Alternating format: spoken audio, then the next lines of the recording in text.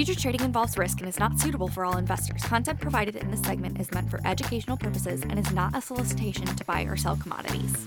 Hello and welcome to Parlor to Plate, a weekly podcast from Everag Insights dedicated to offering listeners enlightening discussion and actionable intelligence about dairy markets.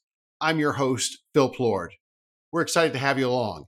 If you enjoy the show, please like us, subscribe, and tell a friend or two. First things first, let's timestamp this episode. It's about 1:10 p.m. Central Time on Wednesday, June 7th. Today, block cheddar was at $1.52, up about 7% from last week. Barrels are sitting at $1.65, up 10% versus a week ago. Butter, $2.36, down 4%. Turning to the grain markets, we have nearby corn at $6.05 per bushel, up 2% from last week. Soybeans are at $13.60, up 5%. And soybean meal, $404 per ton, up 3%. Let's turn to our all-star panel. We are excited today to have John Spainhauer, a fixture on our commercial desk, Matt Tranel, who works on producer risk management, and last but not least, Britt O'Connell, a leader of our Grain Foundations program. Hey guys, how are you today? Great. How are you today, Phil? Doing just fine, thank you. All right, as is the case every week, we'll start with What's the Buzz? What is making the most noise in the areas we cover? Well, we start with you, Matt Tranel. What's the buzz? So the buzz in the dairy markets right now is the markets are finally going higher. It seems like an eternity since we've seen Class 3 futures find some type of movement higher. The last 60 days or so have been very, very bearish. So a lot of dairymen are smiling a little bit more in regards to that. However, they're also watching the feed markets continue higher as well. So from a margin standpoint, it might not be improving a ton, but at the very least, we're seeing some milk prices move in the right direction. If it's the right direction for producers, John, is it the wrong direction for commercials? I guess that's all in the eye of the beholder there, Phil. In terms of the dairy markets in general, from the commercial perspective, I would say that prices have moved significantly lower over the course of the last 3 months than I think what a lot of people would have expected them to do. If we were to say, what can we attribute to making that happen? I would say that a loss of exports, at least in the cheese market, is probably the biggest driver of that. You know, we tend to talk about exports as being contractual. And if we look at it, when we were probably in the contracting period for this time of year, we were at a much higher price back in the fall and in the beginning of the year. We probably missed out on some exports simply because of the European price was so much lower than ours. As we fast forward in the time now, at least on the mozzarella side, and the cheddar side as well, we can say that European mozz and cheddar right now are probably higher than the U.S. mozzarella and or cheddar price. And that opens the door to at least some exports, at least exports on a spot sale. I don't know if having a July to East cheese curve, in the mid 180s is really going to help get those longer term contractual exports that we need in order for us to see a structural change in demand. At the same point in time, I would say that something that is unique about what we're experiencing right now is that for the first time in about 3 years, at least, we had some end users come to us, and some of the chatter has been coming around the idea that domestic demand seems to be backing off a little bit at the end user side of things. And you can't say that high prices necessarily, at the commodity level is the issue, because here we are on cheddar at one of our lowest prices, or we reached a lowest price in the last few weeks than we've seen since the pandemic. But nevertheless, we are hearing people say, hey, domestic demand is slowing down a little bit. And that's right at the time where we're seeing export demand potentially pick up a little bit. Yeah, the April numbers for exports, they weren't terrible against the long run of history, 81 million pounds of cheese exports, but that was down from 92 million in the month of March. So, it's not easy to find homes for 11 million pounds of cheese. And I think we suspect around here that the May export numbers were maybe even worse, right? I think that equals about 250-ish loads of cheese. It feels like that's about how many loads of cheese we saw come to the CME during the month of April, and May probably saw just about that many. right? Yeah, I mean, we say, only 11 million pounds, but that's, you got to get a lot of crackers to eat that much cheese, right? Domestically. Yeah, you bet. And that's we saw, Phil, year to date, this is a record volume for the CME block barrel spot volume. Am I correct? Yes, sir. And no coincidence in my estimation. All right, Britt, I have a sneaking suspicion that weather is on your mind. If you didn't see the morning forecast run, by looking at the grain markets today in the red, you can surmise what they were. And a lot of the weather runs had more rain in the forecast for a lot of the corn belt that's in desperate need of moisture right now. And so these grain markets and corn really specifically are living and dying based upon these forecasts. And so we'll continue to watch and see how weather impacts these markets. But if we see rain start to show up, it does feel like the funds want to be on the short side of this market. And they've been very measured in the covering of their short position. They're still short about 50,000 contracts or so. And they have not moved to the long side, which is a bit atypical. This time of year, generally, we do see weather premiums start to be built back into the market. And we have seen some of that come in. But it's been a pretty short stint, especially if rains start to show up. We may have already seen the summertime highs. Yeah, I drove from Madison, Wisconsin over towards Ames, Iowa yesterday. And, you see a lot of cornfields. And I mean, stuff went in early. It went in, the dry weather helped us get the crop planted fast. And it doesn't look terrible.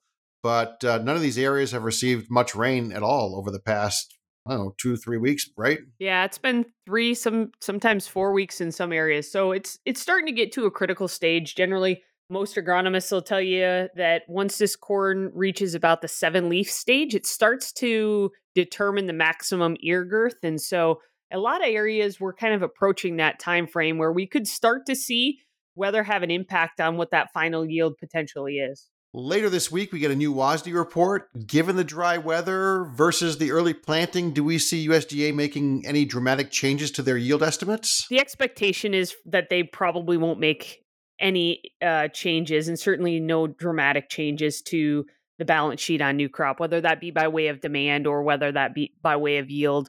All eyes are really going to be tuned into that old crop balance sheet still. The expectation from the trade is that we could see a further trimming of corn demand as we've continued to struggle with lackluster demand on multiple fronts in the corn market. And so we'll see what they ultimately give us, but the general expectation is that we could grow this balance sheet by way of trimming demand further, which really means that we've got a larger carryover to bring into this new crop year. So that could have an impact on the new crop balance sheet as well. Let's turn to the center of the plate. A little different flavor this week. I love to talk about demand side issues and what we're seeing from the macroeconomic perspective, and maybe some specific demand things in the grain and dairy space. Labor. Last week we got a jobs report, showed that we added to payrolls, showed the unemployment rate ticking up a little bit, but wages going higher. John, I mean, when we're talking to our clients, I think most of our clients still need help, right? I mean, labor is still an issue on the processing side of the dairy industry. I would say absolutely. There's been a lot of free to sell milk trading at discounts in the Midwest.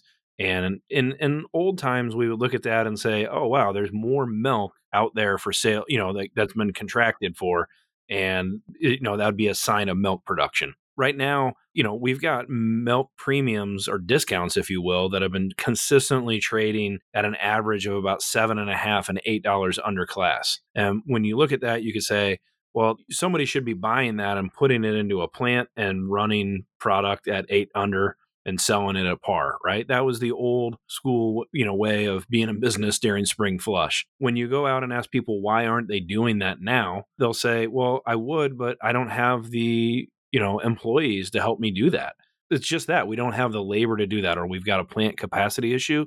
And that really seems to be a bottleneck that is still constraining output here in the dairy market.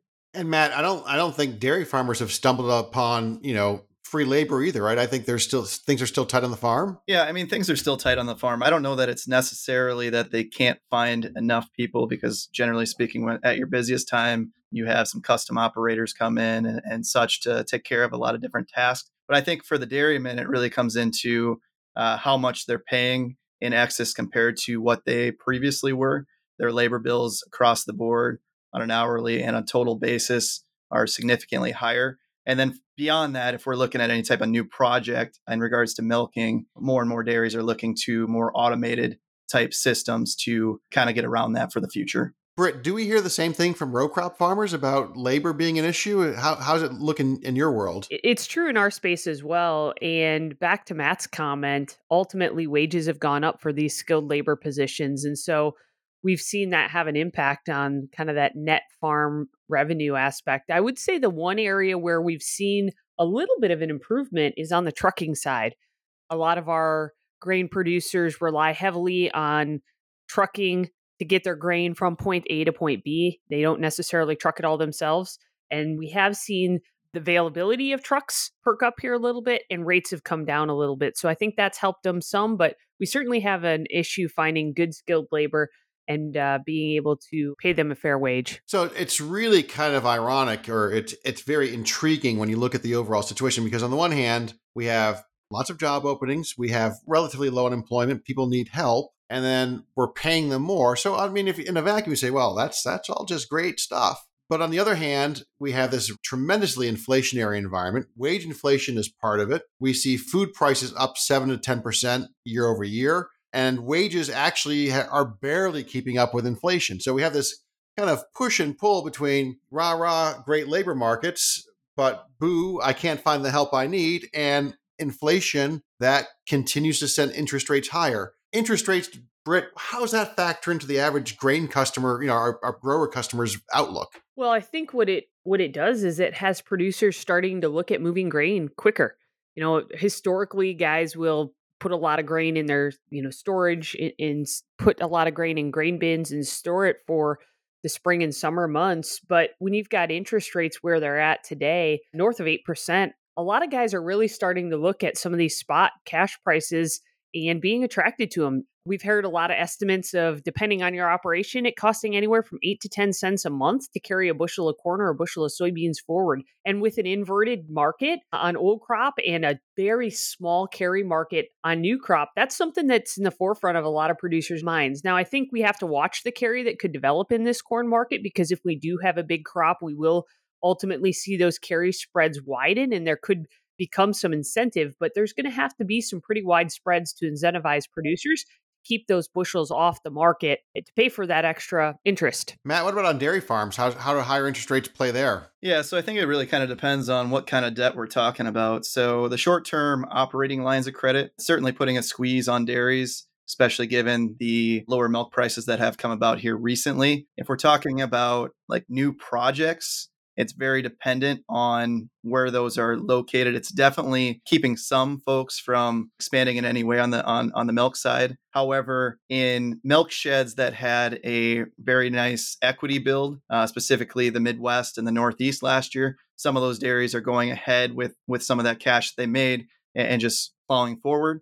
And then if you talk about some of their long-term debt, most of that was already refinanced prior to COVID when interest rates were right around 3 to 4%. So it's really that short-term operating line of credit that is putting a squeeze on dairymen. John, back to some of the demand points you were making earlier about domestic demand, and we get the sense that people are sharpening their pencils and looking at their second half needs. My hunch is that they might be a little bit long on inventories from the first half. Do you think interest rates are playing a role in the decision to maybe procure less going forward because it costs a lot to carry any extra? Well, I think it has to, right? I mean, it's just adding into the cost. And if you become uncertain in some way about what your actual demand is, that just takes away from your desire to hold that inventory.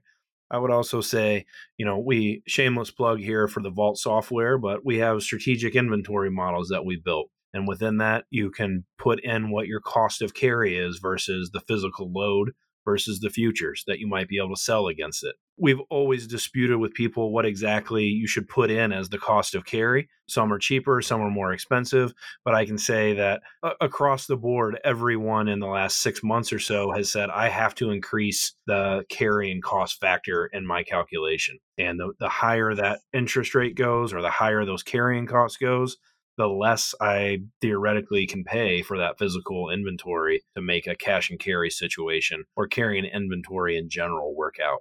It's time for our last segment. Britt O'Connell, what are we doing to help clients in your world these days? So for anybody who's got to buy feed, we're telling them get some short-term protection on, because ultimately if this does turn into a full-fledged weather event, if we do see this drought persist, markets are going to be forced to move higher.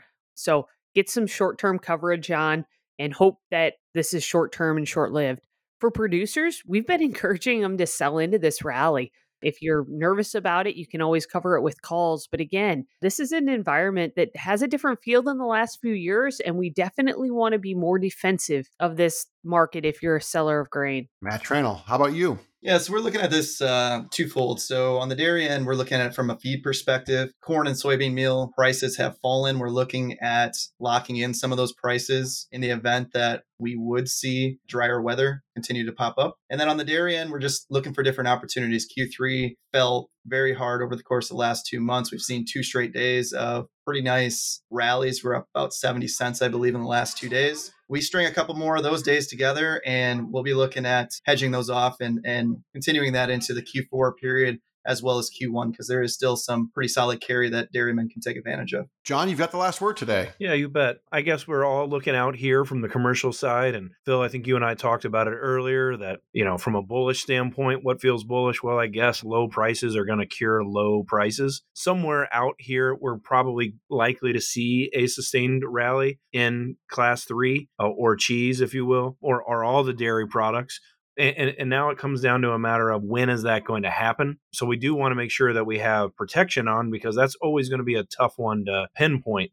The hard part is that, at least in class 3, there is a huge premium in the class 3 futures as compared to the spot market. And that makes, that makes the idea of getting a substantial hedge on against the future a little queasy. It makes people feel a little queasy about that. So we look at it to say, though, maintain your optionality. You can get long and do it by buying calls. So you've got that upside coverage and you maintain that ability to participate in lower prices as a commercial in case the spot market doesn't move higher, or if it takes longer for it to happen than what any of us might have in the forecast. Yeah, it's interesting. As Jeff Mackey used to say on CNBC shows, we can make it jump, but can we make it fly? That's something we're going to see in the weeks ahead. All right, that's it for today's show. Thanks to our panelists, John, Matt, and Britt. Thanks, as always, to Paige Driscoll, our master media person, for making us all sound good. And thanks to you, our listeners. Once again, if you like the show, hit subscribe on your favorite podcast app. I invite you to check out our new online portal at insights.ever.ag. There you can find all of our publications and all of our shows like this one, or From the Furrow, which Britt hosts every week, the GDT podcast with John Spainhauer every other week, and other great media offerings.